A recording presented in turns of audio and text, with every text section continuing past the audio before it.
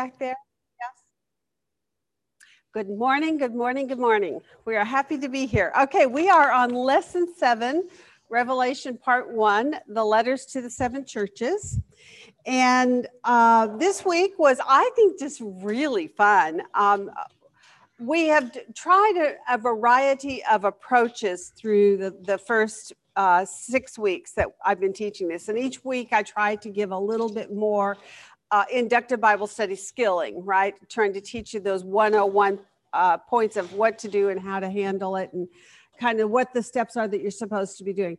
Today, I'm going to take a step back and go back to some of the fundamentals of what I like to do when I'm doing a visual for my students.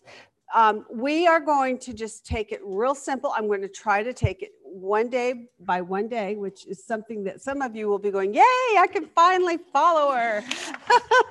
Okay, but to open, what I want to do is just do, again, a little bit of a synopsis on what it is that we just did this week. So to kind of get your mind wrapped back around what you have actually done. On day 1 this past week, you should have done your observations in chapter 3, verses 1 through 6, which is the letter to Sardis. In your observations, as you noted from what I did with you last week, 2 important things have to be handled in your mind to set your context, right?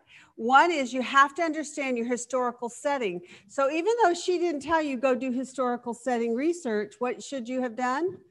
Historical setting research to a degree. Now, what she tells you to do on day 5 at the end is now you can go and read, right? So eventually you will get there if you fail to do it up front. But I'm just telling you so that you understand the process. The real process should be that right away when you're doing your observations on each of these churches, in order to prepare yourself to address the church, you need to look at the historical background. Last week, that was super essential. This week, it wasn't necessarily as instructive to us, but still, you never know. So that's the point. You need to do it, okay? So that's in your observation letter. Should have marked all those keywords. So what we're going to do right off the bat is go back and look at what are your keywords and what were your contrasts and comparisons and that kind of thing, so that we just lay out the fundamentals of what you did on day 1. Day 2 was your chart on Jesus's messages to the churches. So again, you have this lovely little chart, and on each side there, whoops, I missed my part 2 of it. It's here. You needed to have each of those questions answered about the warnings, the instructions, the promises, how Jesus was described, so forth, right? That was on your day 2 homework. Okay, and then in that day 2 homework, the next part, after you filled that chart in, she had you go in and look at the symbolisms of Jesus, which I loved. I thought that was really instructive. And also, I think for those of you who are really baffled maybe by what is that 7 spirits of God thing all about, right? That was really, did you guys find that part kind of fun and interesting as you researched, and were you kind of excited about getting to the next verse to say, okay, I still want a little bit more, and eventually you're going, oh, is that all? Is that it? Oh, I get it, right? So, but we'll talk about all those symbolic pictures in that. And I don't know if you noticed or not, at the end of that, once you concluded figuring out what that 7 spirits of God was picturing for you, there were 2 things that we could have done, which were not in your homework. And I'm going to hopefully remember, I'm going to make myself a note, because I just realized I didn't write it on here, and I want to make sure I bring it up. There were 2 things, that and that scripture interprets scripture. Did I just tell you what it was? There was a verse previously given to us in this study. Oops, where'd my marker go? Do you see it? Oh, thank you. Okay, so that was day 2, about this, looking at the 7 spirits, right? The 7 spirits who are before the throne and filling in that chart. Day 3 We looked at the subject matter that gets brought up by another keyword, which was you have a, let's see, read it on here. You have a name that you are alive, but you are what? Dead. So we needed to investigate that subject of being dead and what that means a little bit more. So what she had us do was look at the source of life. What does it mean, life? Since the message is to the churches, obviously this is a Christian message about salvation, right? And what Jesus is doing is warning that they have a name that they're alive, but they're actually dead. He's calling them out on it, and there's a warning in that. And then what she wanted us to do then was to look at the source of eternal life and what was being said to them. You're dead. I mean, this is quite, if you're on the receiving end of that message, John has written this letter to you at the church. Yeah, Susan, that's exactly, I would be going, yikes. I mean, okay, so what needs to be done, okay? And then in day 4, we looked at what deeds have to do with salvation, because he goes on to say, I have found that your deeds are, I have not found that your deeds are completed in the sight of my God, right? So we're going to talk about those deeds. What are those deeds specifically? And what does the text actually tell us those deeds are concerning, right? And then day 5, why those in Sardis are to wake up. So we looked at all kinds of cross references then on day 5 concerning the waking up, what that means, what that would entail, what it would look like. Now she covered it from really only one perspective, and of course, you know me, overachiever, somebody said already this morning. I went to the next side of it, which was, to me, the question at the end would be, I think a little bit deeper. When you looked at why those in Sardis are to wake up, we looked at the subject of staying awake, right? We looked at the virgins parable. We looked at the bride parable of being prepared and ready, correct? Were there any other questions that popped up for any of you concerning what you might have been asking yourself? Wake up. What is that? What do I need to do to wake up? Any question? Any thoughts on that? Besides what we looked at. Right. Okay. How do you strengthen something if you don't know what that something is? So what do you think might be necessary for a person who has been attending church? Because that's in fact what we're kind of talking about, right? Yes, Kathy. So you need to go back to the Word of God. And concerning the Word of God, I remember there was a youth group that they were going to be going on a missions trip, supposedly, right? It's the bus trip where all the kids have a lot of fun. But they go to the beach and they're supposed to find people on the beach and witness to them. That's part of the work of that ministry for kids. And so before they were going to go, I said to them, well, how are you going to minister to people, witnessing to them? How are you going to evaluate whether they're saved or they're not saved? What if they don't know? What if they stand there and they say, well, I know about God and I go to church? What are your next questions going to be, right? And that's kind of what we're looking at here in this church. It's you're approaching a group of people who are saying, well, we attend this church. You have a name that you're alive. You're there. But I'm calling you out on this. I'm telling you you're dead. So what should a believer, supposed believer, do at that point? No guesses on that? There you go. Perfect. They need to examine themselves to see whether or not they are in the faith. Now, how do you go about examining yourself? You and I both know we don't see the Holy Spirit. I am going to have a conversation with someone when I get to heaven. Probably not God, because I wouldn't dare.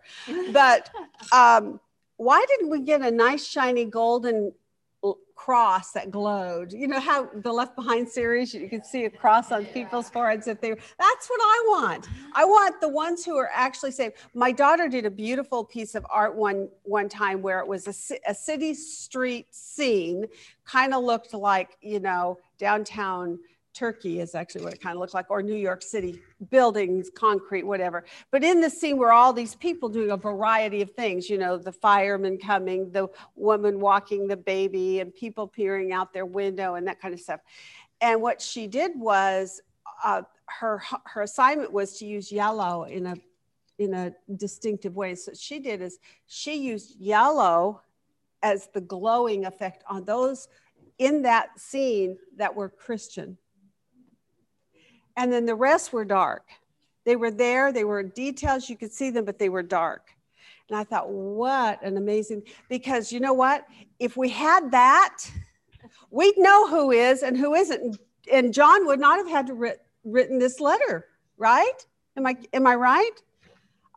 I hope you all are following me on this. Okay, so what God has done though for us instead is he says, look, I'm going to give you a litmus test within the Word of God concerning who is and who isn't.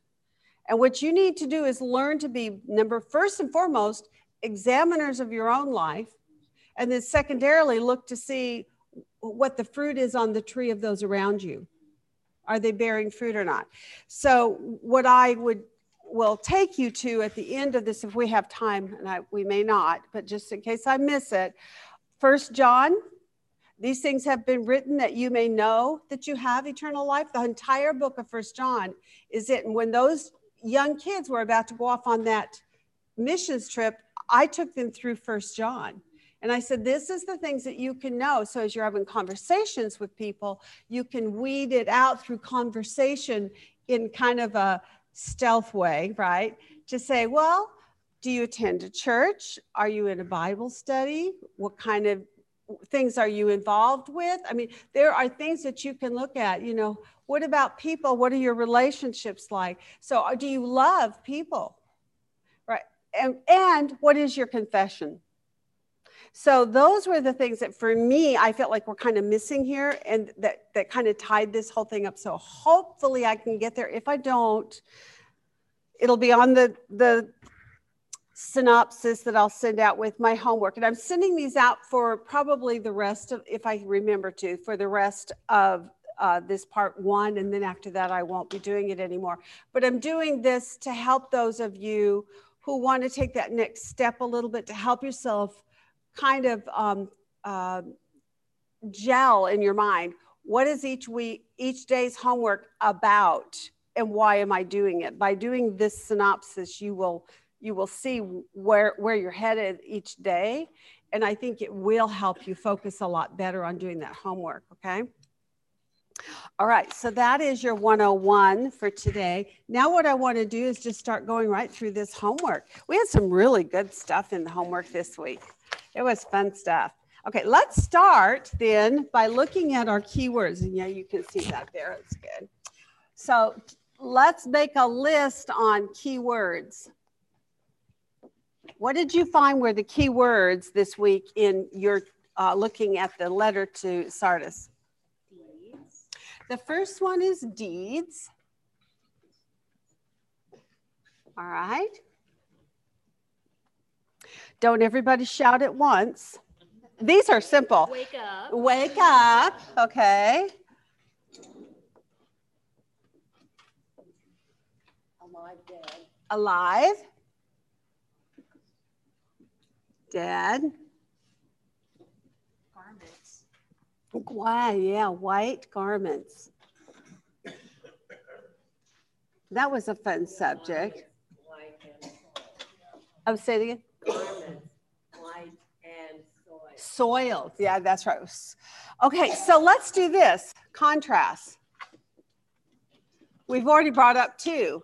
The first one had to do with alive, right? And it was contrasted with dead. And then you had white garments.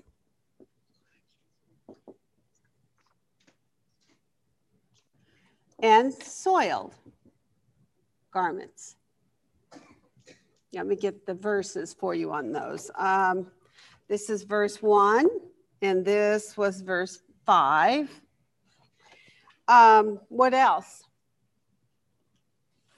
Any other key words? Well, you're going to look at words that are like overcome is going to be Yeah, overcomers we know is in there, so we can list it, sure. Even though Book of Life was only mentioned once, I think it's important. I do too. But does it pertain to the primary subject, the major subject in this letter? The Book of Life? Absolutely, because the outcome of whether you're alive or dead makes a difference concerning that Book of Life, right? All right. What was the command given to them? Wake up and repent. So again, that word repent, and it keeps coming up over and over and over in these letters, doesn't it? The only thing that we missed was probably the major character in this letter to Sardis. And who is he?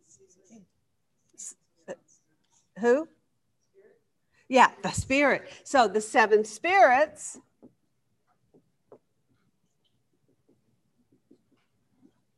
of God. And the description, therefore, it also is of who? Jesus, right? We pull that out. Just like we have done in every letter, what we have seen is that the description given to us back in 1 kind of laid down the foundation of all I love the way that they did that, because how clever was it for God? He's always so clever. How clever of it was it of God that he, in chapter 1, gives a lengthy list for us describing Jesus, God, and the Holy Spirit. And he does it in a way that you know that's who he is speaking about, right? So all those descriptive words you can lay back on Jesus, or in the very opening, the seven spirits are laid back on grace and peace to you from who? God the Father, God the Spirit, and God Jesus. And then it goes on and primarily focuses on Jesus, who the vision is of, right? So isn't it clever then that every letter pulls out something from that chapter 1's description, so that when you see this seven spirits of God and of Jesus, who do you automatically know that it has to be of, considering that title, that picture was given to you back in chapter 1. Did you notice that it was back in chapter 1? Let's go back to chapter 1 and look at that.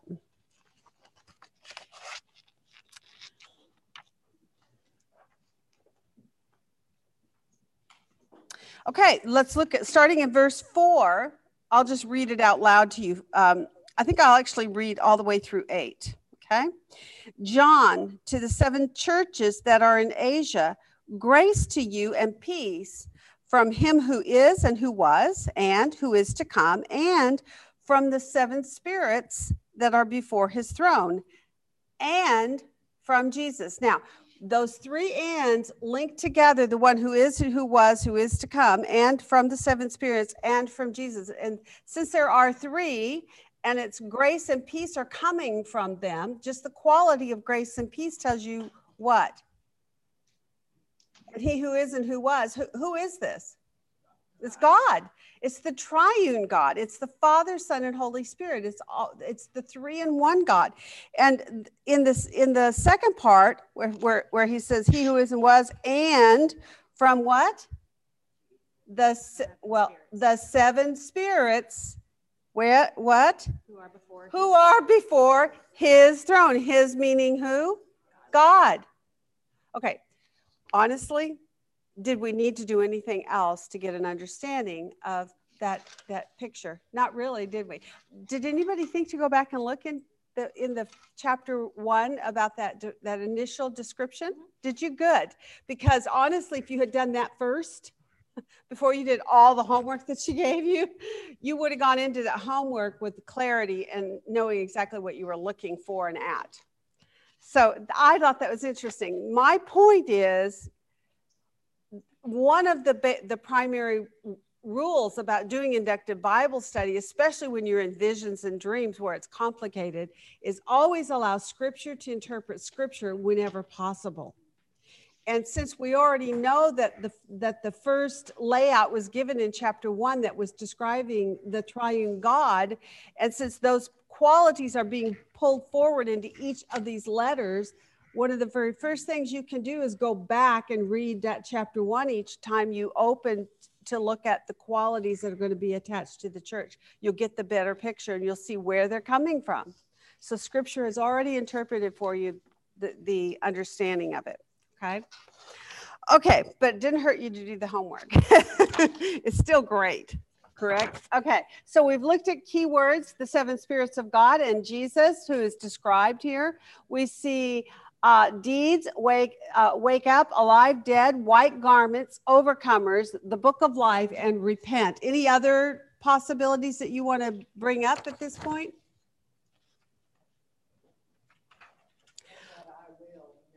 I will is over and always almost. I will, I will, I will. What about that word completed? I have not found your deeds completed in the sight of my God, right? Okay, so you might want to have put that completed. Concerning that, is there another contrast if you look at that word completed? What would it be in contrast to?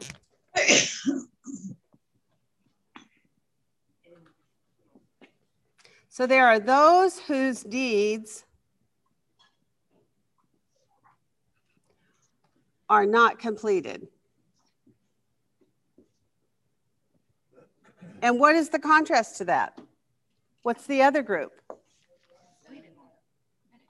And how does it say it? This is in verse 2. Now drop down to verse 4. And then how does it call them? What does it say about them?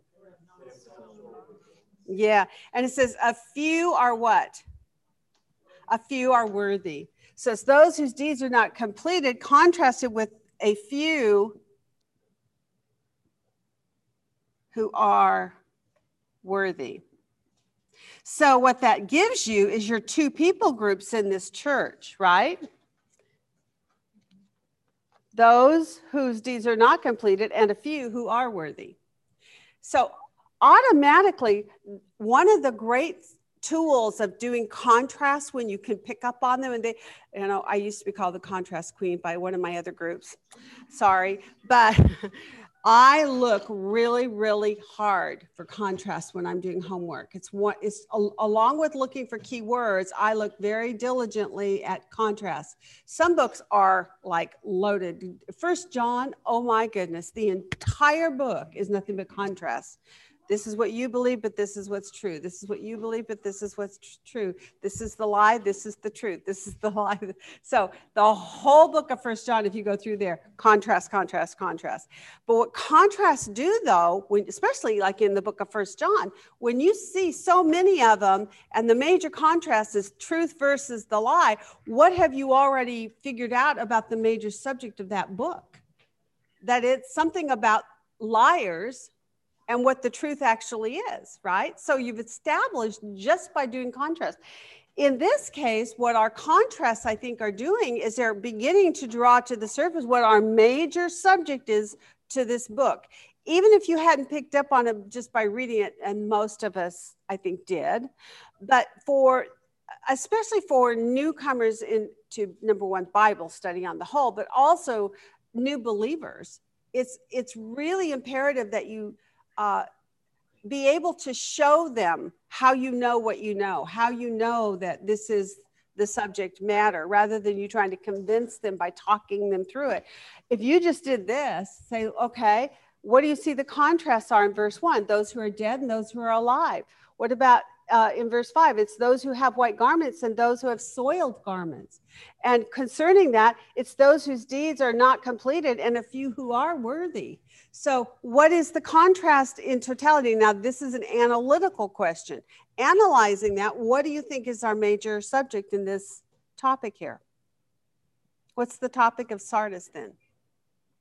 Say deeds.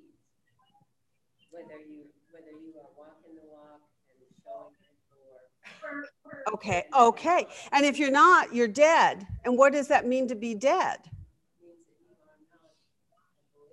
There you go. There you go. So what it's doing is it's really drawing to the surface that we're making an evaluation in a church. And that's what John has said to them is, look, wake up, right? Some of you are not actually alive. You have a name that you're alive, but you're not alive.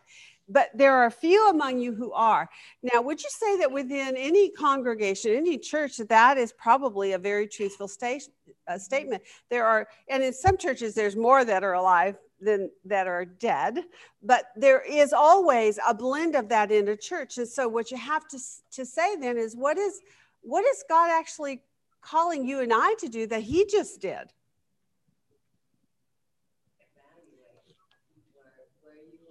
Yeah. Yeah. Live your Christian life, evaluating yourself on a regular basis to say, am I walking the walk that I'm talking?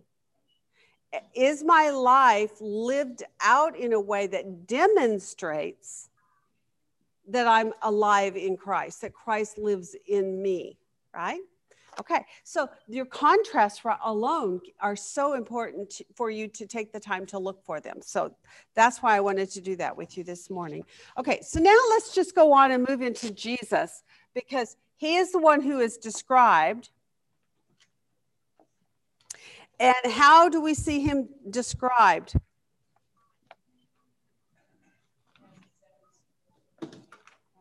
Who has the 7 spirits.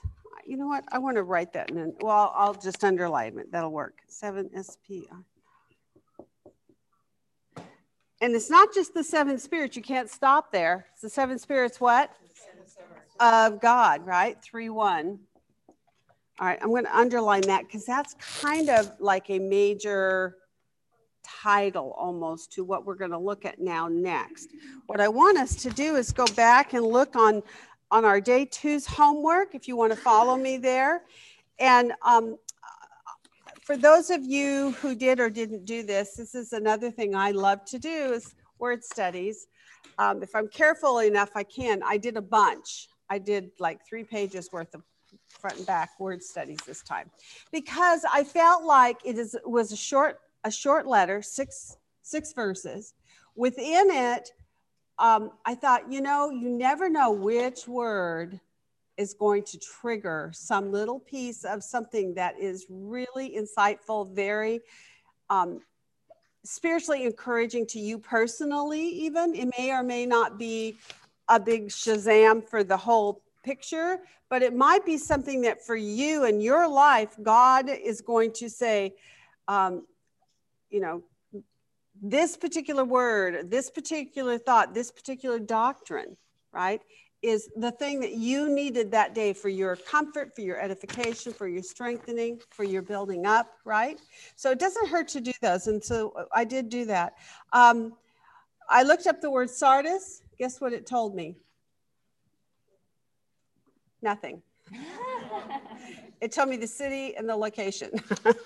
Nothing. There was no insight on through the name Sardis. Now, as opposed to some of the others, which sometimes, give you insight about, like when we looked at the parchment, yes, and the writing in the book, yeah. So some of them will give you an additional title. This one, one possibility, it says additional thoughts. You know how it does that at the end of some of it? This one said red ones. Okay, I don't know what that means, but okay. So we'll skip that. Yeah, I was like, oh, okay, that told me nothing. But you know what I learned by doing that? Thank you. You are brilliant. You are brilliant. It meant nothing. It really, it didn't matter. It wasn't significant. So move on. Isn't that good? Isn't that a good thing to figure out? You go, oh, okay, then I didn't, nothing there. Just move on. Well, yeah, you could theoretically, you could analytically look at that and say, okay, well, so it's just speaking about a church, any church. It was anonymous. It's just speaking of a church who does. And we've already determined that, haven't we? When we've looked at this, that these letters to the churches, that a couple of times it says to the 7 churches, and they're identified specifically, right?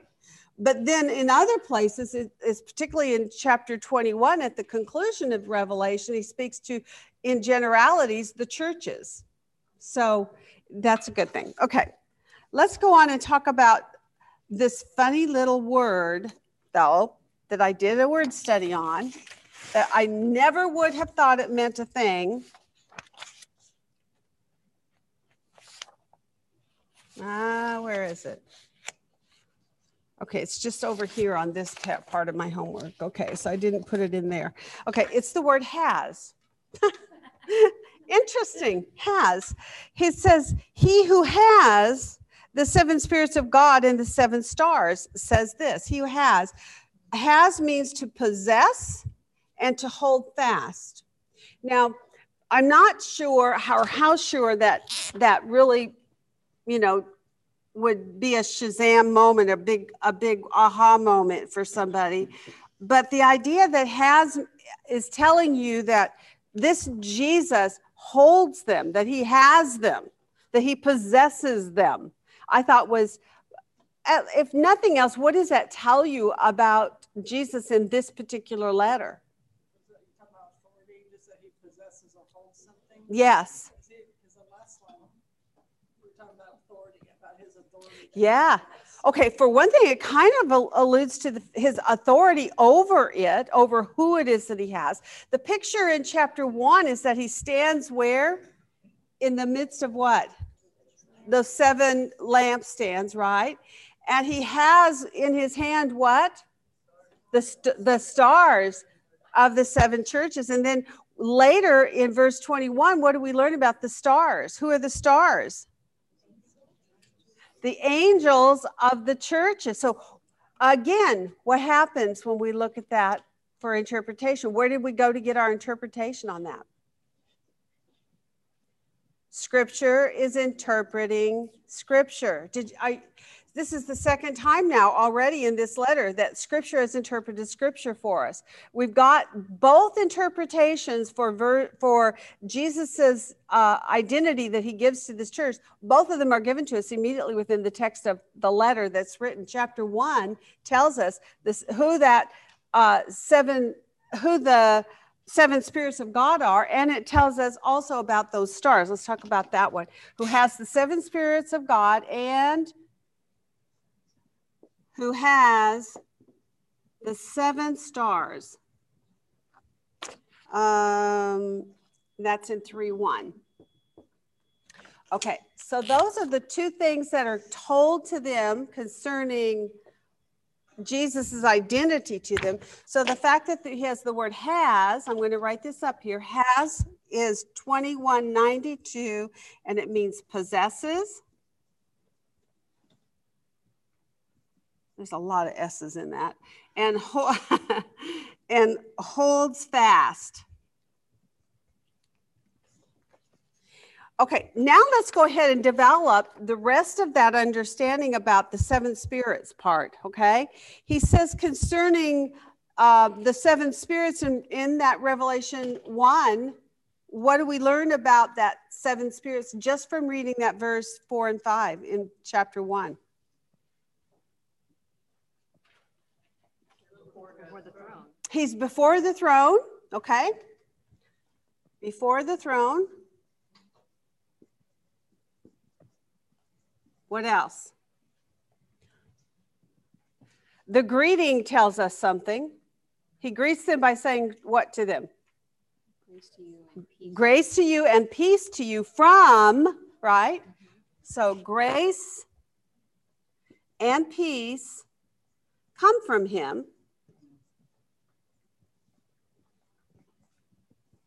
And also, when you look at where the grace and peace comes from, it comes from him, but who else does it come from? Yeah, the 7 spirits, and it also comes from who else? The Father and Jesus. So it comes from him, who is the triune God, correct?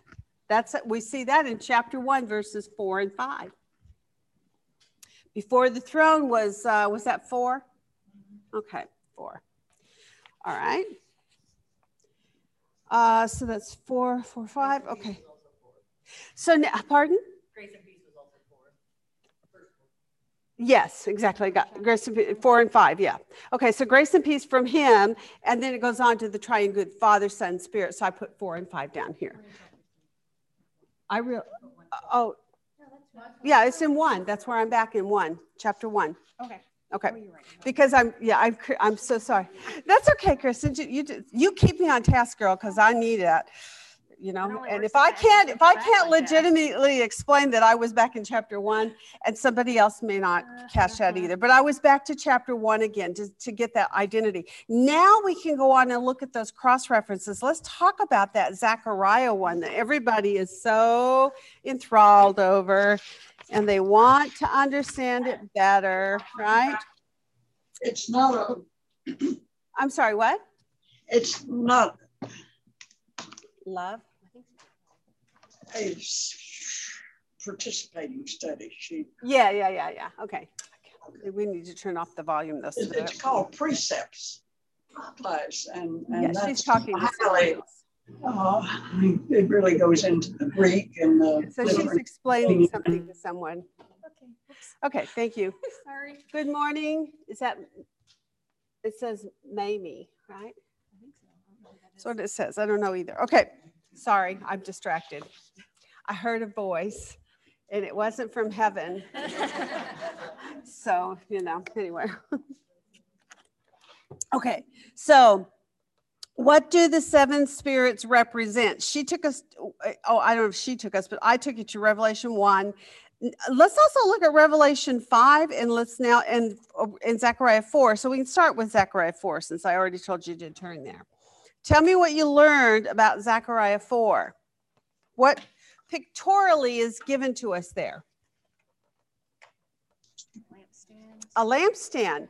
And how is this lampstand described, or what is the work of this lampstand? What is the connection? Who is it connected to and with?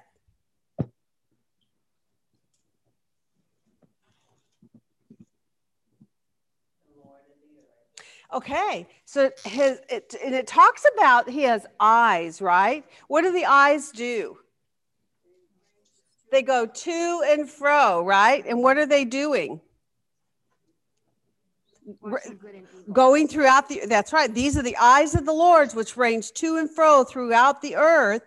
And then did you notice in verse 6, before he explained all about that, he also said concerning that 7 lamps, he says to me, but this is the word of the Lord to Zerubbabel in verse 6. He's saying, not by might, nor by power, what? We all love this verse, don't we? But by my spirit, saith the Lord. So what have we just learned is that lampstand. That's right. It's my spirit. Just like it actually says. The 7 spirits what? Of God. So it's, according to Zechariah, it's God's spirit. That was 4:6, right? I thought that was pretty cool because I hadn't linked that totally together. Can you see all that? I'm sorry, Martha. It's down low and it's underneath all the obstacles here. Yeah, you'll get my chart. Just in case you can't see what's down here. Okay, and that was there. Just for fun, let's go over to 2 Chronicles, because that one was really great. By my spirit, these are the eyes of the Lord, which range to and fro. That is the definition of what the 7 spirits are in that passage, and it's how it was shown to who was it? Zechariah, right? Now let's go to 2 Chronicles 16:9, because it talks about the eyes of the Lord going to and fro. It's not in your homework.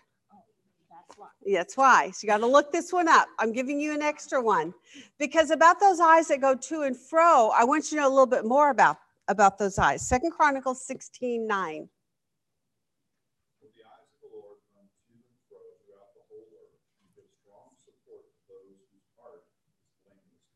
Wow. Now that's a great verse. I think that one. 16:9. I know. Whose full is his. Isn't that cool? Isn't that cool? I loved that verse. I thought it is actually a perfect balance to having read Zechariah 4, moving into that 2 Chronicles one. Then this one tells you that the eyes go to and fro, but it doesn't tell you anything more. But the Chronicles ones say, oh, the eyes of the Lord, they go to and fro throughout the earth, seeking him whose heart it might fully support. Or the one whose heart is fully supported toward God, the one who loves God, the one who's committed to God. God's eyes are going to and fro, looking at your life, watching you that he might fully support you. Isn't that cool? I mean, really, first of all, it makes me a little nervous that God's looking at me that carefully. But the idea that he is there to fully support us. Yes.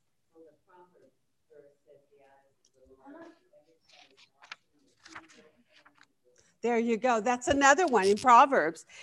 God's Spirit to give support to hearts who are his. I'll just put it that way because that's good enough. And then that one was in Proverbs was his Spirit, God's Spirit, the eyes of the Lord, which is God's Spirit, the eyes of the Lord. Because we're talking about the seven spirits who are before his throne. We've now led to the next part, which says the eyes of the Lord are speaking of the Spirit of the Lord, right? The Spirit who is before God's throne. You have to link all this. This is the deal about precept. This is why they call it precept. It's one truth upon another truth, upon another truth. And you have to build these and you have to make those connections. And you're right. If you just drop into one and only get this much information, you still may not understand it. But if you keep linking, what you do is you start out by building and establishing a truth. What is the Spirit, the seven spirits of the Lord? Well, Revelation chapter 1 tells you it's a part of the triune Godhead. And then you go on and read all these other things. And when you see one of them says, and it's not by my, but by, nor by power, but by my Spirit, saith the Lord. He's talked about the seven spirits. He says it's by my Spirit that these things are going to be accomplished. And then he concluded saying, these are the eyes of the Lord. So do you see how that was already all connected? Now we're into Proverbs where it says the eyes of the Lord. What was it, Kathleen? Yeah, watching evil and good. Okay, and that's Proverbs. What's 15:3. Thank you. I'm still not seeing very well. It's hard to see with glasses on. You know that? How do you guys wear glasses? I don't get it. Oh, it's so terrible. It just drives me crazy. Can you see that, sweetie? Okay. All right. So. Every one of the letters, the last line is letting you what the Spirit says to the churches. Who is the eyes of the Lord going to and fro throughout the whole earth, seeing him whose heart he might fully support. When he got to Sardis, what did he say? Oops, you have a name that you're alive, but what? You are dead. Wow. Whew, we could finish right there. That's a great lesson to learn, isn't it? And would you say that's really convicting too? I mean, it kind of makes you realize how intimate God really is with us and how much he is watching us in all things. And therefore, there's an accountability there. Now, some of you did drawings. Yes. What about the Isaiah 11 verse where it talks about the Spirit of the Lord resting on him? Yes, I love that one. There's 7 things listed there. Yes, there are. So in Isaiah 11, she gave us, it was a great cross-reference. It talks about a shoot will spring from the stem of Jesse. Speaking of, through the Davidic bloodline, right, will come a shoot. And that shoot is speaking of Christ, in case you didn't know that. That's Jesus. And he says a branch and from his roots will bear. And then it gives 7 things. The Spirit of the Lord will rest on him. The Spirit of wisdom will rest on him. The Spirit of understanding will rest on him. The Spirit of counsel will rest on him. And the Spirit of strength will rest on him. The Spirit of knowledge will rest on him. And the Spirit of fear of the Lord will rest on him. If you number them out, you have to start with what's going to rest on him. This will rest on him, and you will see there are 7 things there listed for you. And I remember the first time I looked at that verse way back when, I kept giving the title as the Spirit of the Lord, and then all the others, I kept coming up with 6, and it drove me crazy. Finally, somebody explained to me, no, the first thing that rests on him is the Spirit of the Lord. And then it goes on to tell the other 6. So you have to include that very first statement in the 7.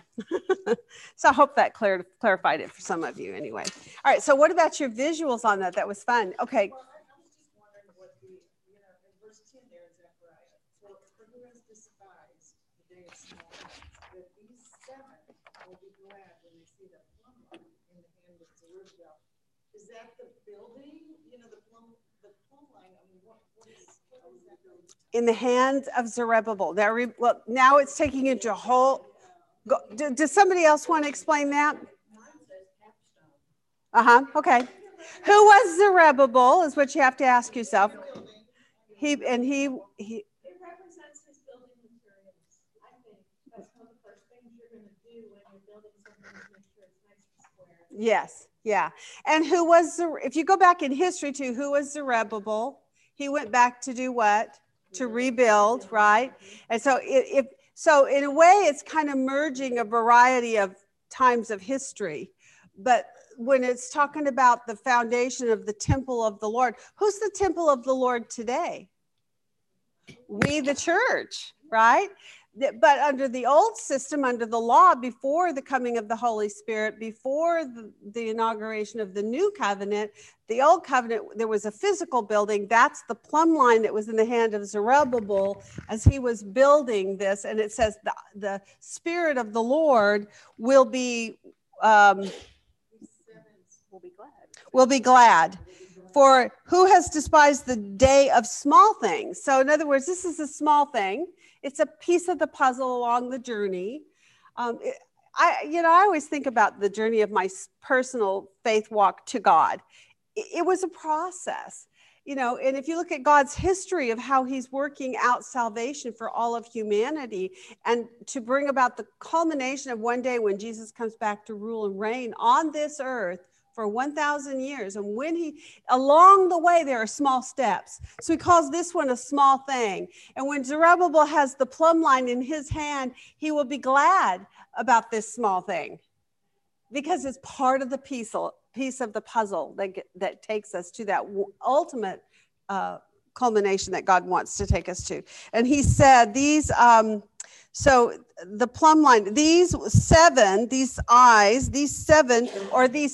7 spirits of the Lord that you saw in Isaiah 11, right? The Spirit of the Lord of wisdom, understanding, counsel, all these things are going to rest on him.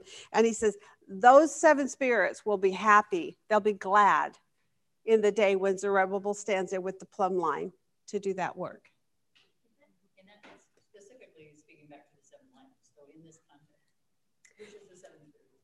Right, exactly. And it is kind of, and when she gives the background and says, so he started the process a long time ago, and then they had opposition and they kind of gave up. Right. So this prophet's being sent to him to encourage him and say, that's exactly right. God is declaring to you, at first he tells him there's this vision of the Holy Spirit, and it's going to be by this power of the Spirit that you're going to complete this thing for the glory of God. And he's saying, God has declared and said, you already laid the foundation. Right. But you are going to be the one to complete it. Right. And so when you are holding that plumb line, which means that continuation, the finishing of the actual building, right. It's not a foundation anymore. No, it's not a foundation. Now he's building the building. So when the Spirit sees you completing this, the Spirit is going to be rejoicing. Yes. And I also think what's really cool, he's rejoicing in the work of God's people on behalf of God's kingdom work, whatever that is. How does that translate to you and I then? Is God happy when he looks at your life? Because he sees in your hand a plumb line of some measure that you are working toward the kingdom building, that you're working on behalf of glorifying God in your life. And that it's exciting, isn't it? Each one of us, including Zerubbabel, is God's workmanship. Yes. Christ Jesus to complete works that he appointed for him to do. Yes. And God and all the spirits, everybody's going to be rejoicing because you're doing what you were designed. That's right. And she just quoted Ephesians chapter 2. So if 2:8-10. He that knoweth to do good and doeth it not, to him it is sin. Yes. Knowing something, when something is impressed on you from reading the word, Yeah. or a situation falls and you get an impression on how you need to handle it, just knowing that is not enough. You have to do it. Yeah, it's true. That's exactly right. It's like the repentance. What you know to do, but you do it not to him. If you don't do it, it's Yeah. sin. That's exactly right. Very good. Okay, now I just want to, yes. I just think that there's some line here also, I think, that the meaning implies word of God. So it's kind of Yes. like that. It keep you like straight. Well, that's true. That's a good, yeah, for us especially, that's an important point, right? That the plumb line shows us that the word of God is the determining plumb line. I mean, really, that one's huge in our world today because, and I like that series called The Truth Project. Focus on the Family put it out. Dale Tackett was the one who did the sermons on it. It's really good. I own that DVD set. If anybody ever wants to borrow it, you could use it for a small group where you watch the video and then just have discussion. But he goes deep. I mean, it's not surfacey stuff. It is deep meat. And one of the things he does is the very first question he goes out, man on the street, and asks questions. He says, "What is truth? What is truth?" And you get all these really crazy answers from a lot of people, you know, but the end of it is truth is what God says. It's the word of God. It's Jesus himself, right? And so we as Christians, truth for us, our plumb line for truth is God's word. And on that we stand. And everyone else may have differing opinions about things. But if you want to hold fast to that plumb line of what truth is you always need to be able to go back to the word. Yeah. Okay, I want to move on. Let's move on to this. I know that was a great conversation. Okay, this is one of the visuals that was given to me. I got it online about that picture that's given to us in Zechariah about the lampstand and then the two trees. Right? So I don't know how you drew your pictures, but I just wanted to give you a little show and tell on the possibilities here. What they show here is at the very top of each of these branches is a literal lamp, like a little Aladdin's lamp. And each lamp is lit. And you remove that lid and down inside, that's where you fill it with oil. And in the temple, that's what they would do is they would fill these lamps each day with oil. That's the work of the priests. That's their duty to do on a daily basis under the old system of the law. That's why there was a miracle when they did it for what they now celebrate, which is Hanukkah, and they now have 9 branches rather than 7, because what they do is they said the Lord allowed that lamp to burn for 9 days on oil that should have only lasted for I don't know how many days, but a lot. It should have been burned out by then. So it was a miracle, and it allowed them time ceremonially to cleanse that temple and get it ready and back up and running after it had been desecrated by Antiochus Epiphanes. So this is a picture of that. You can get Google online, but it is 7 branches. That's what's depicted in Zerubbabel. Those 7 branches with the lit oil on the top is pictorial of the Holy Spirit, right? And the oil is also depictive of the Holy Spirit. And then there's the 2 olive trees, which have nothing to do with our conversation today, but I'm sure everyone has questions, but it'll matter later. So if you get one of these pictures and download it and copy it, put it in your folder, when we get later into Revelation, we're going to talk about these 2 olive trees again. Okay? All right, so that lays down for us. Now we know who the 7 spirits of the Lord are, right? It's who? The Holy Spirit. Easy peasy, right? That was so simple. We hardly needed to do a homework on that. Okay. Okay, so let's go on and look now at those who need to wake up. Those who need to wake up. So that was our first point that was made to us on day 3. He said to them, you have a name that you're alive.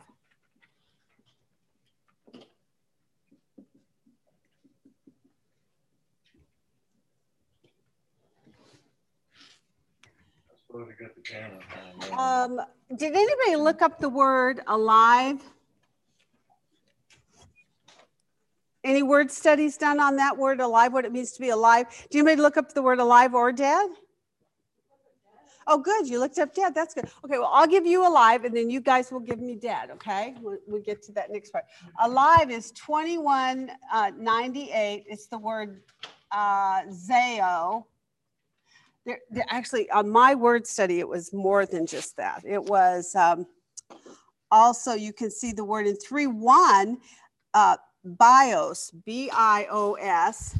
They all tie together though. They're all like synonyms of one another. So don't get confused by that when sometimes you get a different Greek transliteration. That transliteration, I mean, the life can have a variety of ways of saying it apparently, and they all basically mean the same thing. It's considered, according to the thing, a synonym, okay? All right, so zeo or B-I-O-S, bios. Okay, it means basically a life. Oh boy, that was fun. I learned a lot. The period of, or the course of life, that which life is sustained, resources, wealth, goods. It denotes physical vitality of organic beings. Oh boy, that's interesting. And it's expressed in the fact that living creatures rise up and move and have their distinctive. So it's life in which, if you consider it that way, it's life which does what? Moves, and therefore in the moving it accomplishes work. Life has movement, vitality. And then you guys can look that one up to get all the, I mean, there's a bunch on here. But in the end of it, what you see when you conclude it is that which indicates you have life. And how do you know it has life? It has life because it has movement and it has vitality and it accomplishes something. It does something. It's not just sitting there. It's life. I remember having a conversation years ago on an airplane of a man who, of course, stupid me. I didn't know that much then, and I was still learning. And we were talking about life, and he said, and we were talking about murder and why it was wrong and all these things. Abortion, I think, was probably on the agenda. He was a scientist, way over my head. Of course, he could talk to me like this, you pee on you, right? Which he did the whole time. But it was really interesting because it was a full conversation. We literally went from Genesis to Revelation and back. And I covered everything I knew, trying to convince him about God and why there was accountability one day for our lives and why he needed to have Jesus. I am not an evangelist, but there was a woman sitting in the chair in front of us who had her ear, you know how in between the chairs is this little crack, she had her ear, right? I noticed it about half of the way through it. And we had talked for like 2 hours. But one of the things he said to me that pertains to this is he scratched himself. He said, I just flaked off skin cells. Did I commit murder? Because there's life in those skin cells. I'm going, he's missed the whole point. You know, first of all, the life is in the blood. That's one of the first things. But the concept of the blood tells you that it's a human being who has physical movement, life, and ability to do something, right? Anyway, so I lost that conversation. Huh? So what did you? I don't remember. I just know that I made no headway with him. He ate me for lunch and breakfast. Katie, Saul did not intend to be converted to Jesus. That's true. He started out on the road to Damascus. That's true. You never know. Had other plans. You never know. And if nothing else, he's accountable because he was told, right? Maybe it had to do with the lady in front of you. And maybe it had something to do with me learning a little bit more about, or humility. I don't know which. Maybe that was it. But I did not succeed with him. But it was a very good conversation, and I remember it very well still in my mind. And I hope so. And the lady in front of you. I know the lady in front of me. I have no idea who she was. We never talked, but she was glued to that seat hearing every answer I was giving. She wanted to know. And I thought, well, maybe my conversation was for her, not for him. Yep.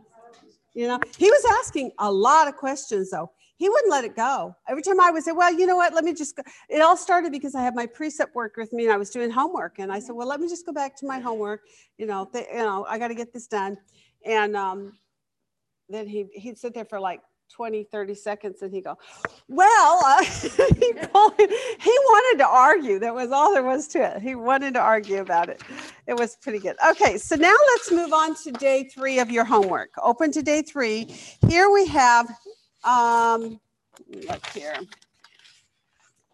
Looking for my little, I don't know what I did with it, my synopsis of what we did in day 3. That's day 2. No wonder I'm confused. Okay, day 3. Where does spiritual life come from and how is it manifested? So in the case of this particular subject, this lets us know is talking about physical life, right? On one quality. But more than that, because the contrast is given to us, right? What is the contrast on that? It says, you have a name that you're alive, but you are dead. Who is saying this? God is saying this, right? Or Jesus through the Holy Spirit to John, and John's writing this down.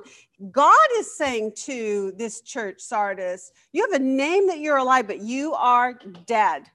So would you say we know quite a few churches out there like that today?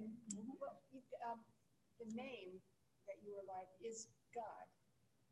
That's what the name is referring to. And they claim to believe in God, but they're dead because they aren't acting.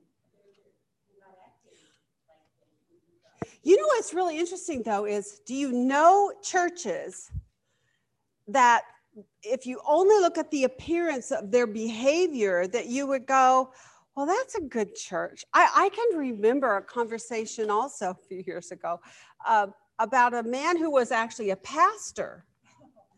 Okay, so he's standing up at the pulpit week by week, proclaiming the gospel message, giving his sermons. People are getting saved. He's baptizing them. One day he's in the baptismal about to baptize someone, and he's electrocuted and he dies. I know, very sad. And of course, everybody's just devastated. And as time though went by, all of a sudden, lots of horrible things were coming out about this man, about his life, about what he was doing, his behavior, who he was engaging with, what he was doing with his money, all these vile. Yeah, there you go. Thank you. So, thank you. Where were you the night I had that conversation? So, stupid me. I'm with people who are not his best friends. They just know of this. It's not like I'm attacking somebody who's tenderhearted and brokenhearted in the moment. I'm in a conversation with Christians from my church who just read about it in a newspaper, and somebody was going on about it, and they're going, oh, this is just horrible. He's with the Lord. Now he's released from his drug addiction, from his sexual addiction, from his, all these other things. He was pilfering money out of the church and all this stuff. And after they were all boo-hooing about this poor man, and all the horrible things he does, but now he's with the Lord. And then my response, very quietly, by the way, I didn't yell it. I was under my breath. I said, or not. Yeah. Because why? What is? Well, yeah. I did a word study on wake up. Yes. Which I used to live in Greece, so I learned Greek. Oh, nice. Uh-huh. That's exactly right. You hear the word grigara all the time, and it means hurry up, come on.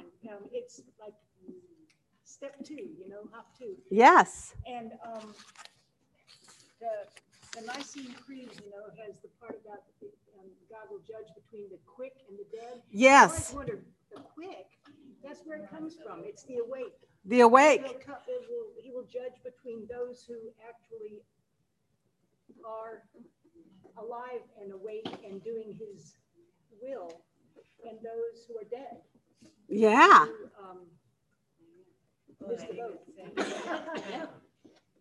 Very interesting. And the word wake up, it also means to take heed, right? So pay attention, be vigilant. Be on the alert. You can't be sleeping, right? Yes.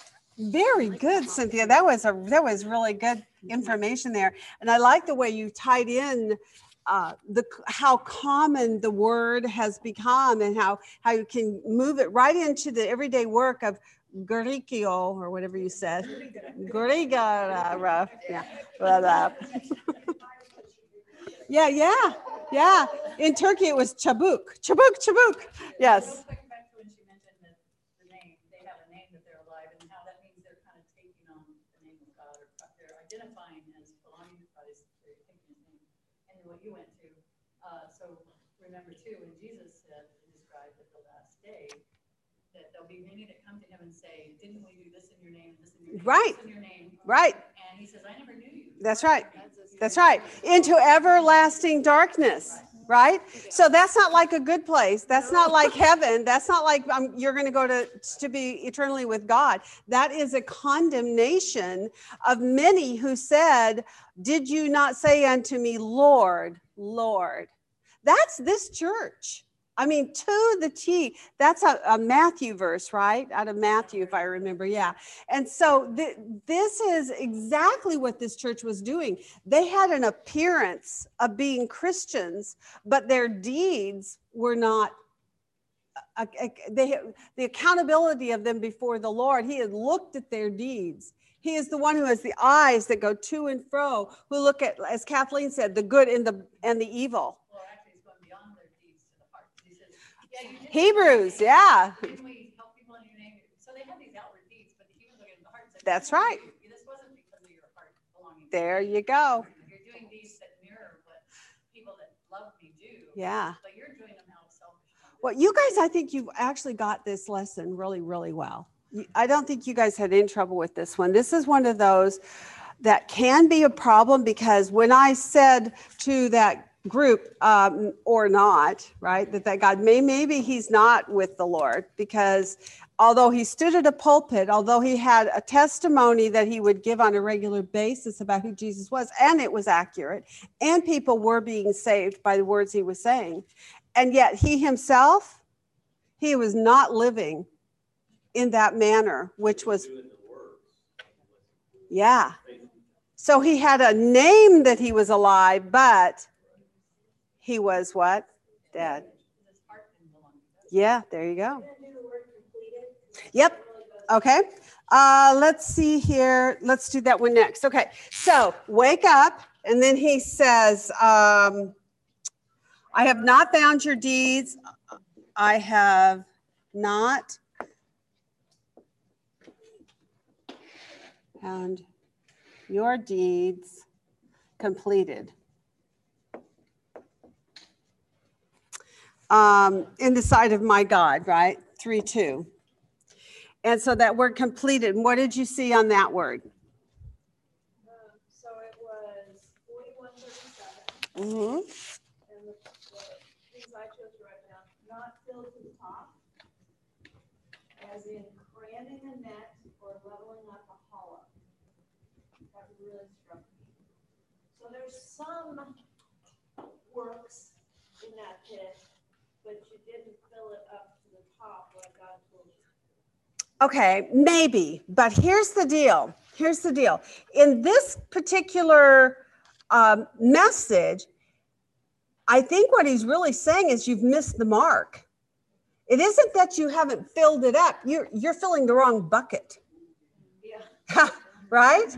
Because what did we learn this week about the works that we're to do? He goes on to say, in day 4, what parts do your deeds have in salvation? Well, the first couple of verses we looked at were the Ephesians 2:8-9, right? Mm-hmm. And what did it say in there? What part? I'm going to put this over here. What part do deeds have in salvation? And that's on day 4. And then the answer to that, the first one is primarily the first couple of references are on the subject of justification. Remember last week when I told you how you have those two pillars? The other one was the first one was about context, setting context, right? The other one was on doctrines. But concerning doctrines, you sometimes have to break them down into their smaller parts. So when you talk about the subject of salvation, which is basically what we're talking about here, are these people saved or not? God is saying most of them are not. They have a name that they're alive, but they're actually dead. And so concerning salvation, then we looked at some verses that almost look contradictory, right? About deeds. Let me see if I can find day 4 here. Yep. And she started out by giving us Revelation 3 and 1 Thessalonians 4, but then she went on, we looked at Luke and Matthew, right? And Luke and Matthew, 2 in Matthew.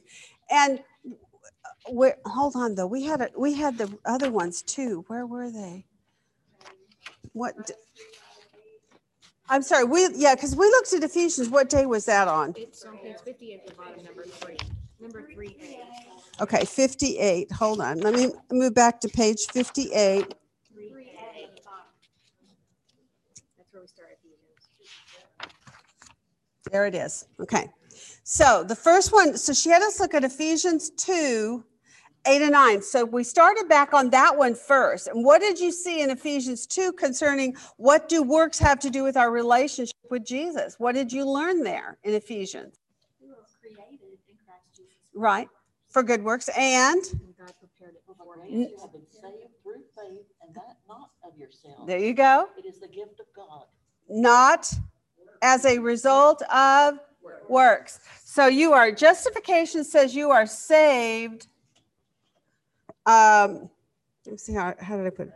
Saved by grace, not by works. So when you talk about that bucket that's not been completed, not been filled, I think he's actually saying there are 2 buckets. You have a bucket over here you're filling, and it's still not even full. The bucket that needs to be full is this other one. It's called justification, not sanctification. And we talked about this last week. There's 3 verb tenses in Scripture for the word salvation.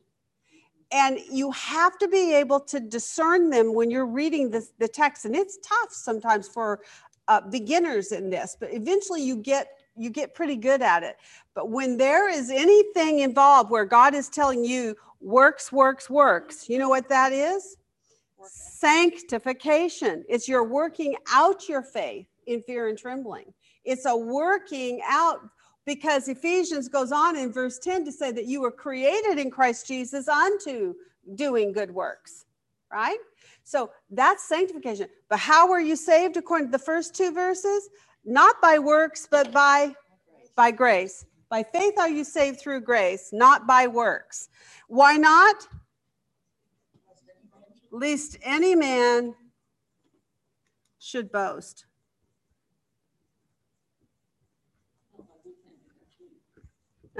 Right. So in 8 to 10, it gives you that. But you were saved unto doing those good works, but that's not what saved you. It was God's grace. The other one you looked at was Titus, and it basically said the same thing. What? Not saved how? Not saved by deeds. Your deeds. Deeds of man. Katie, I kind of see it as you can't do the works of the Father without His Spirit. Yeah, because it wouldn't matter how many work. That's what the problem with Sardis is. They were doing works and they had a name that they were alive, but what? They're actually dead. How many of you have seen churches that are out there? There are so many things they do that annoy me. One of the very worst ones that drives me absolutely insane is when you see a church group standing on a street corner with a bucket, begging for money for their church ministries. For their church what? For their ministries in their church. So they have a bucket and they're saying, please help. Right. God's people can't do it. God can't do it. We need you, the secular world, to help us. Please. Well, and what's wrong with us? Oh, because what does that make God? Impotent. No, Weak. Absolutely. Not necessarily. Well, If they're out there requesting funds and people are kind enough to give them funds, that doesn't make God incompetent. It makes him gracious to allow that to happen or No, to but- force it to happen. But the point, okay, but the point is there a principle on how the household of faith is supposed to receive their money? Who's to give to? As a matter of fact, there's lots of scriptures in the Old Testament of people who wanted to even help building of the temple, rebuilding of the temple, but they didn't meet the criteria that God had about how and who could, and they were rejected, right? Who was supposed to be the ones building that temple? The Jews. Mhm. And the household of faith. That's a fundamental principle. The other one is that when you receive from the Lord, you receive from the household of faith. So you see all the way through the scriptures where God's people are asking of the household of faith to be generous, right? To give because God has given. But to go to the world and ask the world to give because the household of faith is not giving enough to meet what you think your needs are. Or may not have enough. And may not have enough. That's right. Now, in that case, you know who should be giving to them? Not on the street corners. Who should be giving to the poor churches? Other churches. That's right. Okay, so we'll save that for a conversation on our own, okay? Because otherwise we're going to spend too much time. But on the whole, what we know is God's people are to give to God's house, not the unsaved world. We don't go begging. It's one of the reasons why God told Israel, don't go back down to Egypt to get your horses and your supplies, right?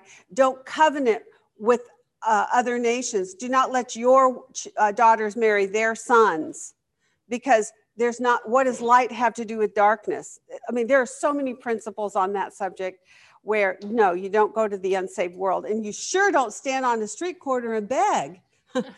It shows that God is in. But those people that give. I know. It sounds good. That's what the problem was. No.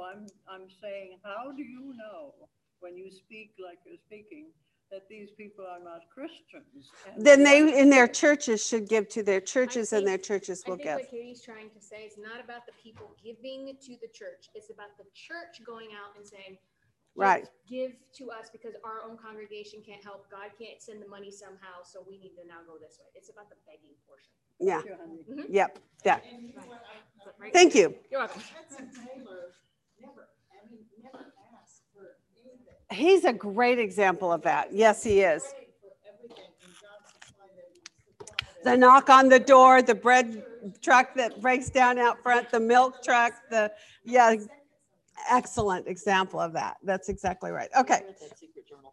That's a good one. Okay. So now here's what we got. I have not found your deeds completed. They're not fulfilled. She says, wake up. And then he says, but you are also dead. And dead is what number? Because we didn't get that one. That was 3498. Necros. You may not have done it, but I'm just saying it's good to see it. Did somebody told me they did look this one up. Okay, good. Go for it. Uh-huh. A corpse. Necros, a corpse. Death. And it went on to explain about the metaphorical meaning on it. But what I would like to say is the metaphorical, what did your metaphorical say, Kathy? It said spiritually dead, destitute of a life that recognizes and is devoted to God because given up to trespasses and sins. Yes. So because they're given up to, they are still under the condemnation of sin. Do you remember the other thing I talked about last week about federal headship? You're either in Christ or you're in Adam, one or the other. If you're in Adam, you are a corpse. You are dead in your sins and trespasses. And it doesn't matter how many good deeds you do. They're not unto the Lord. And the Lord does not look at those as anything that means anything. They get burned up. They're gone when you go before the judgment seat of God. Because what is the work that is necessary for you to be made right before the Lord so that you're clothed in white garments? The blood of Christ. Because how do you make those garments white to begin with? Symbolically, what is the picture? He The blood of Christ. They are made white by the blood of Christ. He paid our debt. Yes. We couldn't do anything to pay our That's own right. debt. Isn't this a great lesson? It's a doctrinal teaching about salvation, about deeds, about works, and how works play into it. You're learning to distinguish justification versus sanctification. You're able to discern the subject matter of being, whether you're federally in Adam and still dead in your sin, which is these people, they were necros, rather than those who are alive, who are the few in Sardis who are alive, and they are alive, and they are found to be what? What does he say about them? They're worthy. With him in white. Yeah. Because they are worthy. Because they are worthy. So let's talk about those worthy. We missed a few things there, but we'll go on. A few people in Sardis, you could say the church, right, are worthy. And that's part of the issue here too. We're not talking about the man on the street. We're not talking about going out into the world to evaluate who's saved and who's not saved. God is looking at a church. These are people who are attending church who are saying, I'm a Christian, but they are not living the life that God wants them. And God is, whose spirit goes to and fro, who is like that sharp two-edged sword who can pierce the heart and discern the thoughts from the intents of the heart. He is the one who says of them, you have a name that you're alive, but you're dead. Why are you dead? What's missing? The Spirit of the Lord. They don't have the Holy Spirit upon them. So a few people in Sardis, however, are worthy, and they are worthy because what have they not done? Yep. They had not soiled their garments. So this is again, now remember, this is symbolism, right? So what we're not saying is that you can get a garment given to you and then it can be taken away. It gets soiled and so God takes it away from you. In other words, he gave you salvation, but now you didn't behave properly, so now he's going to take it away. That is not what is being said here. So that needs to be made very, very clear. And that's why you have to know those doctrines, that once saved, always saved. If in fact you get given a white garment that has been dipped in the blood to be made white, you keep that garment forever. Ephesians also says that you were saved by the Spirit and sealed for how long? Eternity. Until the day of redemption, eternity. You do not lose your salvation if in fact you're saved. Now, along the way, we can have doctrines that are flawed or in error. We can have thinking that's in error. But what God is looking for is, do you have that Holy Spirit? Your deeds, the things that you are doing, are not what's going to count. What about on verse 5? I will not erase them from the book of life. Yes. Okay. Again, symbolism. That's a good question. Okay, let's do that one. Let me finish this. It says they're going to not soil their garments, and they will walk with Jesus. This is going to come up again later in Revelation, so keep all these things in mind. With Jesus in white. Okay. I want to talk about, we're going to, let's see. Okay. I will not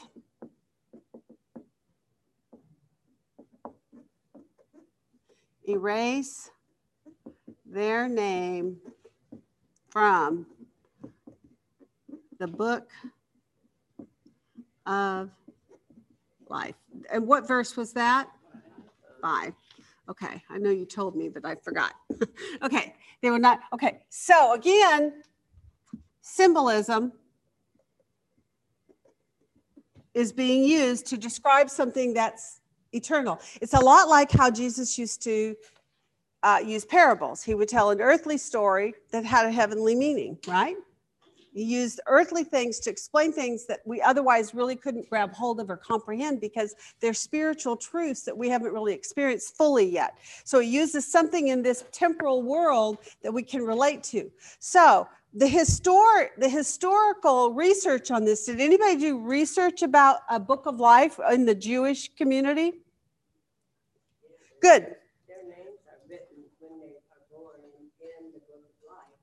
And the last part of Revelation says that when in the last great white throne judgment, he has the book of life in his hand, and if your name is not in there. So why is this symbolic and that isn't? Well, what I'm saying to you is the symbolism here is that in the earthly book of life, the Hebrew people, they had like a census book that they kept for each community. And when a person was born, they would write it in there. And then when the person died, they erased it.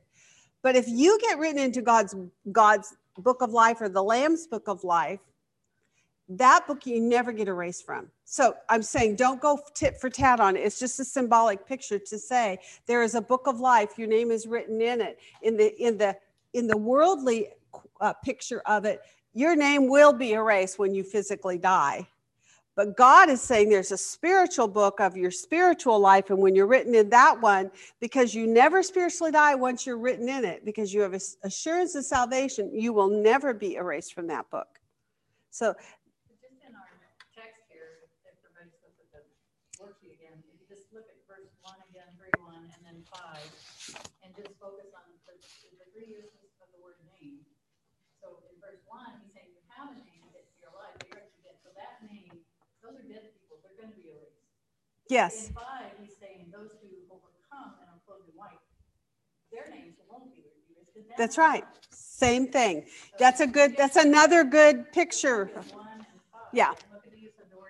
So we might want to write name on our list of key words that you might want to pay attention to and take a look at and just every time you find a key word and you make a list on it, sometimes they're kind of short, but they still connect thoughts for you. So they're helpful in that way. Thank you for pointing that one out. That's exactly right.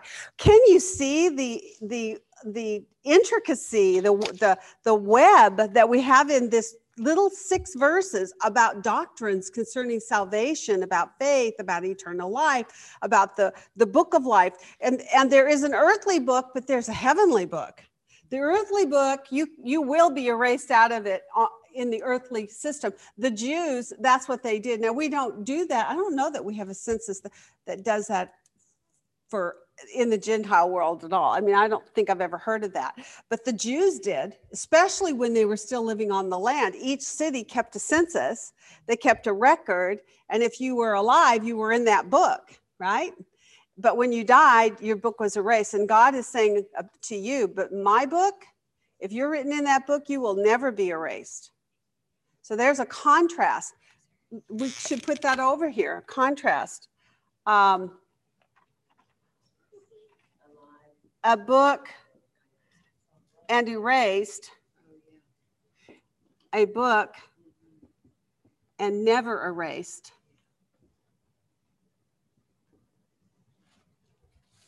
I need to, I'm sorry, there are times when I just can't quite.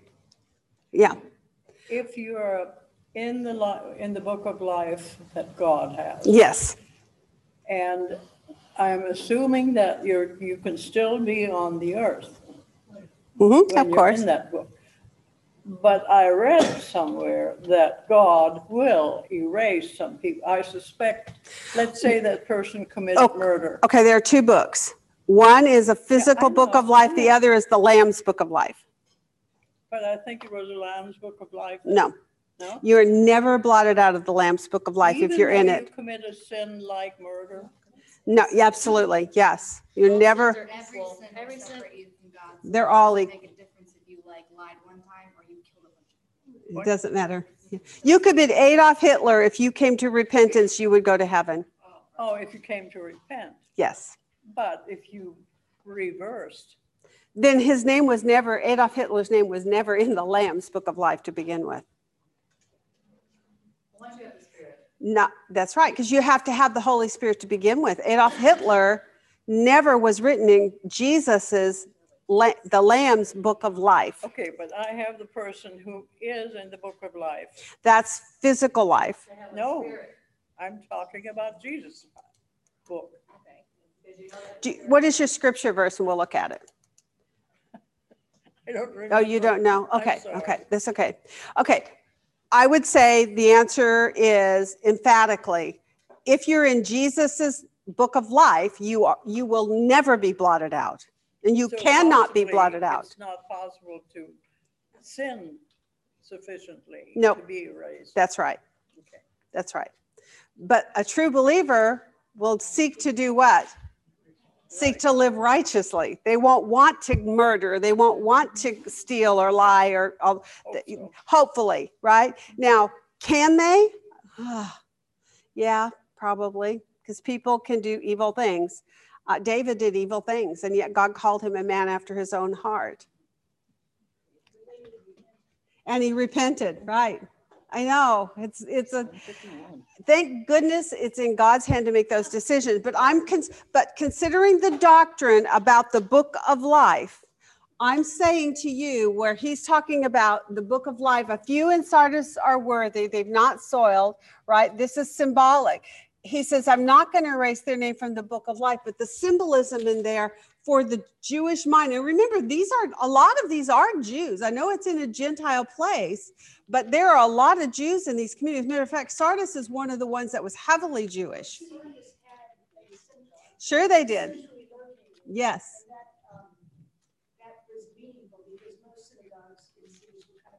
Right. Nope. So most of the Christians in Sardis, is what I read. Yes, that's good. Were Jews. Yep, that's exactly right. You read correctly. You read the same article I read. This one says it had, the historical background on Sardis is it had grown wealthy through the textile, dye, and jewelry industries. It was a center of pagan worship as well as a home to a very large and wealthy Jewish community. Yet there was no mention of persecution coming against it, which is very interesting also, because what do we know about churches on the whole? What happens when people are vibrant and living and alive and doing good deeds that are Christian godliness? There's going to come persecution. If you are living for Jesus, they are going to hate you. Doing a good job, the world doesn't like you. That's exactly right. That's exactly right. But it says apparently this church was no threat to the community or its pagan gods. So because they weren't resisting the worldliness that was around them, they weren't being persecuted. Their good deeds were not as a result of salvation, and thus were totally earthly doing good. Whatever they were doing that was good, it was earthly doing good. And it doesn't even talk about that they even did any good. Just, that their deeds, whatever those deeds were, they were had fallen short. Yep. Almost, we're hitting that lukewarm. We're heading towards our lukewarm church, aren't we? Their deeds must not have challenged the false god worship or the sinful lives of the pagans. Okay. Did you have a question, Diane, or a statement? I wanted to read a verse out of Matthew. Okay, good. Okay. Beware of the false prophets who come to you in sheep's clothing, but inwardly are ravenous wolves. Mm-hmm. You will know them by their fruits. Yep. Grapes are not gathered from thorn bushes, nor figs from thistles, are they? So every good tree bears good fruit, but the bad tree bears bad fruit. A good tree cannot produce bad fruit, nor can a bad tree produce good fruit. Every tree that does not bear good fruit is cut down and thrown into fire. So then you will know them by their fruits. And then that's Matthew 7. That is Matthew 7, yeah. Okay. 15 through 20. 15 to 20. Matthew 7, 15 to 20. Okay, so in other words, you will know a Christian, a true Christian, by their fruits. However, are those fruits what save them?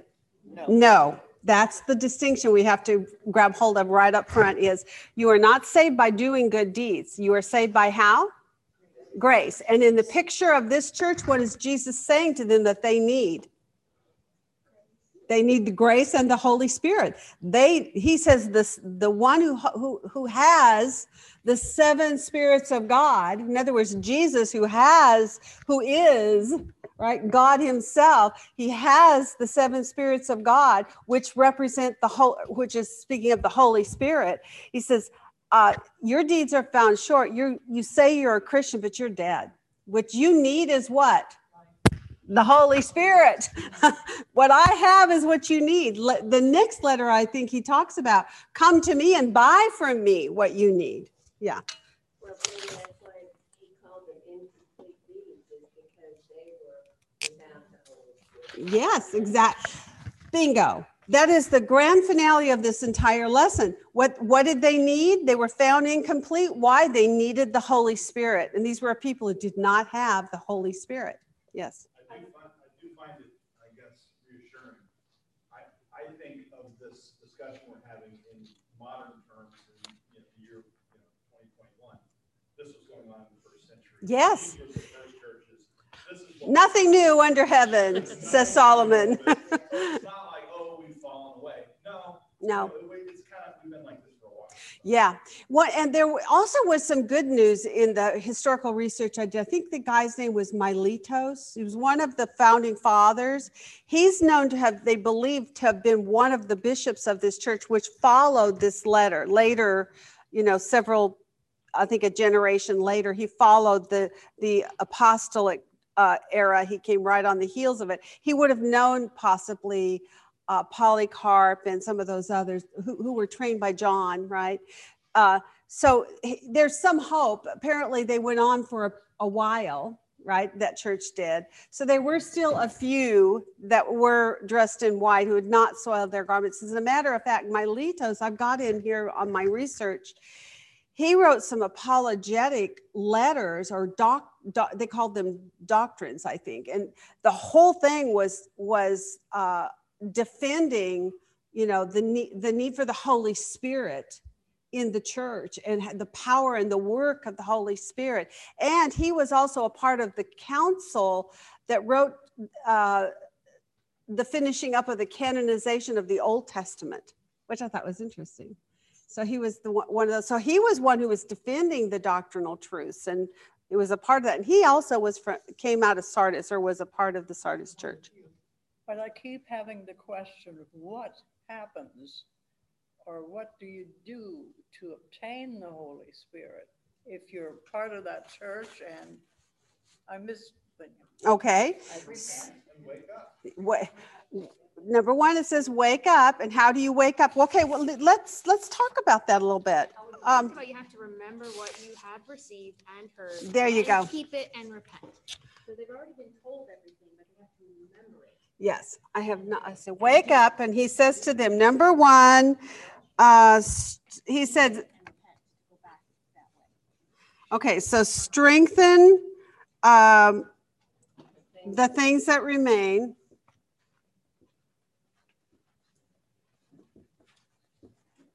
This is how you're going to wake up. Strengthen the things that remain. That was in 3:2. And he said, number 2, remember what you received, right? That which you received. And what I struggled with, Katie, was the things that remain are about to die, which indicates to me there was something there that wasn't yet. Yes. Okay, so here's what they can do so that they can wake up. Strengthen the things, right, that remain. Remember what you received. What had they received? The gospel of God, right? What you have heard. And then do what? Keep it. And what does keeping it entail? The demonstration that James says that faith without works is what kind of a faith? It's dead. It's what Sardis had, a dead faith. So if you truly have received the gospel message that Jesus Christ is the way, the truth, and the life, that you receive the Holy Spirit, which is the seal until the day of redemption. And once you receive that he says, what you have received and what you've heard, now you have to keep it. So one is justification. Then the next part is sanctification, which is where the word keep it comes in. Right? So first you have to have justification, which is you need the Holy Spirit. The second part is sanctification, where you keep it, which is your deeds. Deeds of righteousness. And there only can be righteous deeds if you have the Holy Spirit, right? With the verses that we looked up there were Titus, James, and Matthew. Those who have believed in Titus, it says those who have believed God are to be careful to engage in good deeds. That's what Titus 3:8 said. James 2 says, show your faith by doing works. That's in James 2. If you aren't doing works that please God, works that are righteous, then your faith is worthless. It's a dead faith. It doesn't even exist. You say it does, but it really does not exist at all. And the other one says in Matthew, the one who does God's will enter into the kingdom of heaven. And what is the will of God? Well, you've been saved by grace unto doing good works. So the two are like two sides to a coin. Yes, Carol. At first, when I read this, I thought this sounded like Ephesus. A lot, because they had lost their first love. But Ephesus was not called dead. This church is dead. He said about them, basically, you need to kindle afresh, right? The work of. You just put up there, Ephesus needed to do. Yeah, a little bit, yeah. There's certainly some application of all these things to all of the church. That is going to be actually ultimately the point to all that we're looking at is all these things that we are reading to the 7 churches. You can't isolate them. This is for him. This is for him. It's kind of like we all need a blend of all of it for the church to function well. So going back and rereading it, is it possible that we are confusing when he says to the church in Sardis write, and 1 through 3 is directions to a church on how to serve, how they are supposed to function. The church does not have salvation. It's supposed to be a body of people operating in a certain way. And then in 4, he changes to a few people, and he's talking about people and their salvation. Well, what I did was I colored mine, if you can see from there. I darkened the first, actually after verse 1, 2, and 3, I darkened that with a gray to show the darkness of their hearts was still there and their deeds, because they were dead spiritually. What does dead mean? Death, spiritual death. And the contrast again was those whose deeds are not completed, and the others were the few who were worthy. So there is a contrast between those who have really no faith. They're calling themselves Christians and they're showing up to church. And by the way, they're the ones who wear the jacket that says, I believe to Jesus, and then go out into the world and live like the devil and give Jesus a bad name. Okay, so, and then the second part, verses 4 and 5, I did in yellow to say this is the true believer who's enlightened by the Holy Spirit. What I'm trying to say is those whose deeds are not completed, he's talking about the church's deeds are not completed. No, he's talking about the individual because it's dead. And the dead has to do with not having the Holy Spirit. So a church, if you're talking about a physical building, does not have a Holy Spirit. The individual, the people do. Right. But it seems like it's all one thing. To the church, right? You are dead. Well, he is watching. Yes, he is preaching congregationally, and then he's addressing individually each one. And you either fall in your dead part or your alive part. Well, for me, if you hadn't put that extra part in but you have a few people, you could still go it the same way. It's pretty much most of them were in the dead state. Yes. And there were a few in the congregation that were not. And he's just pointing out, hey, but you do have some. Yes. You do have some. You do have some. And then he talks about that it had almost died. Now, let's go on and talk about this self-examination part a little bit, because we didn't do that in our homework. But, okay.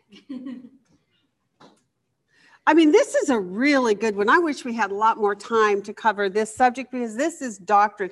This is something that if we went back and did a study in the book of Romans, we would very methodically, I know some of you are choking, but it was so good. You know who's doing it? Jack Hibbs. If you go online, and I'm going to send you a link on it, Jack Hibbs right now is doing a expository teaching through the book of Romans right now. It's excellent. If you want to understand salvation, justification, how it applies to what we're seeing in the world today, it's really, really good. Anyway, Where do you find it? I will send you the link when I send out my email. Okay. So self-examination. We did not look at the need for self-examination in our homework, but what we did was we looked instead at what part do deeds play in our relationship? How, if you're going to have the Holy Spirit, how does that happen? Not by works, but by grace. But on the other hand, once you've received it, justified, now, once you have justification, then you have to go into sanctification, which is do the deeds, right? Do deeds of faith. Work on, do the kingdom work, right? But self-examination was not brought up. So here I want to look at basically just 2 verses. Turn in your Bibles to Hebrews 3. We're going to start in verse 12 and read through 19. Somebody would like to read that part? And then somebody else read for me 4, 1 through 6. And we're going to look at what these teach us. Hebrews 3, 12 to 19. Also Hebrews 4, 1 to 6. That's to start with. Okay, who's got the first one? Hebrews 3, 12 to 19. Take heed, brethren, lest there be in any of you an evil heart of unbelief in departing from the living God. But exhort one another daily, while it is called today, lest any of you be hardened to the deceitfulness of sin. For we are made partakers of Christ, if we hold the beginning of our confidence steadfast unto the end. While it is said, today, if ye will hear his voice, harden not your hearts, as in the provocation. For some, when they had heard, did provoke, howbeit not all that came out of Egypt by Moses. But with whom was he grieved 40 years? Was it not with them that had sinned, whose carcasses fell in the wilderness?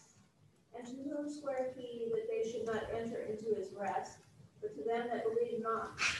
So we see that they could not enter in because of unbelief. Okay, so because of unbelief, they could not enter.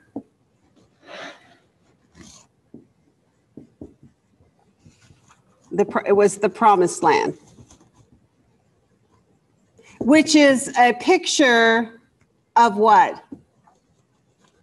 Of eternal life, or of heaven, right? For us, the promised land is going to heaven, correct? Okay, so because of unbelief, there were some there who could not enter. Now, could they all not enter? Did some of them enter? Yeah, who entered? Well, Joshua, Caleb, right?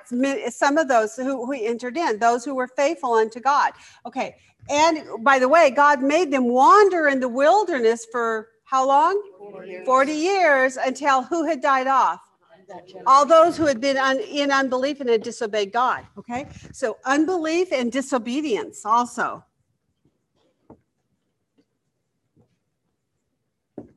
Okay, then you go to Hebrews 4, 1 to 6. Who wants to read that one? Okay. Therefore, let us fear if, while a promise remains of entering his rest, any one of you may seem to have come short of it. For indeed we have good news preached to us, just as they also, but the word they heard did not profit them, because it was not united by faith in those who heard. For we who have believed enter that rest, just as he has said, as I swore in my wrath, they shall not enter my rest, although his words were finished from the foundation of the world. For he has said somewhere concerning the Sabbath day, and God rested on the seventh day of all his works. And again in this passage, they shall not enter my rest. Therefore, since it remains for some to enter it, and those who formerly had good news preached to them failed to enter because of disobedience. Okay, so, but why did they fail to enter? Because of disobedience. And what had they heard? The good news, meaning the gospel message, what that God had salvation through a seed, that all these things that they were promised. He says, but the word they heard did not profit them because it was not united by faith in those who heard it. Does that not sound like what happened here? What was the command to them? Remember what you received and what you heard, and then do what with it? Keep it. So Hebrews 3 and 4, these verses line up perfectly with this. What I think they should have been told to do is self-examine. Sit down and take an account, a record of what it is that you put your faith in, and are you living according to it? Oh gosh, there's just so many verses. I'm trying to remember all the different places I've heard. But basically, you have to know what the word of God is, and you need to respond to it by obedience. And that's what Israel did not do. And that's why many of them did not get to enter into the land. He says they failed to enter because of disobedience. Those who did not enter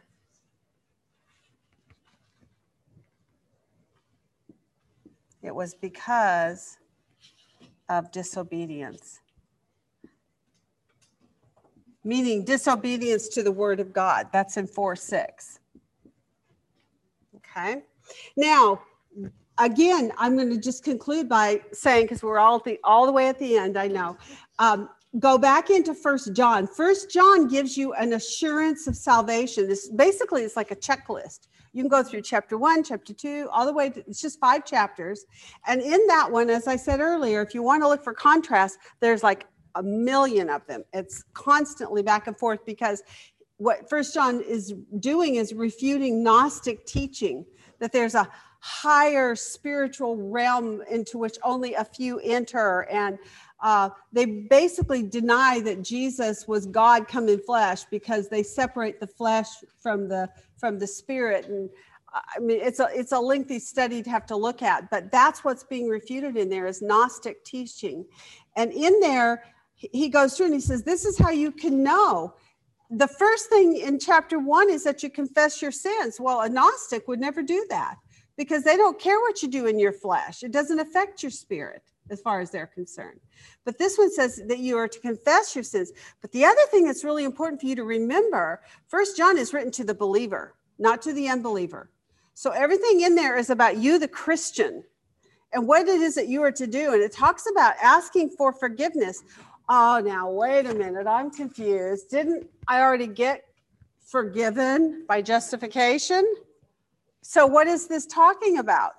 Sanctification, the faith walk.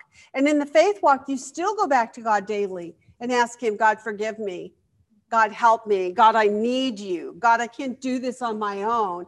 God, I'm a dismal failure in so many ways, and I need the power of the Spirit of God.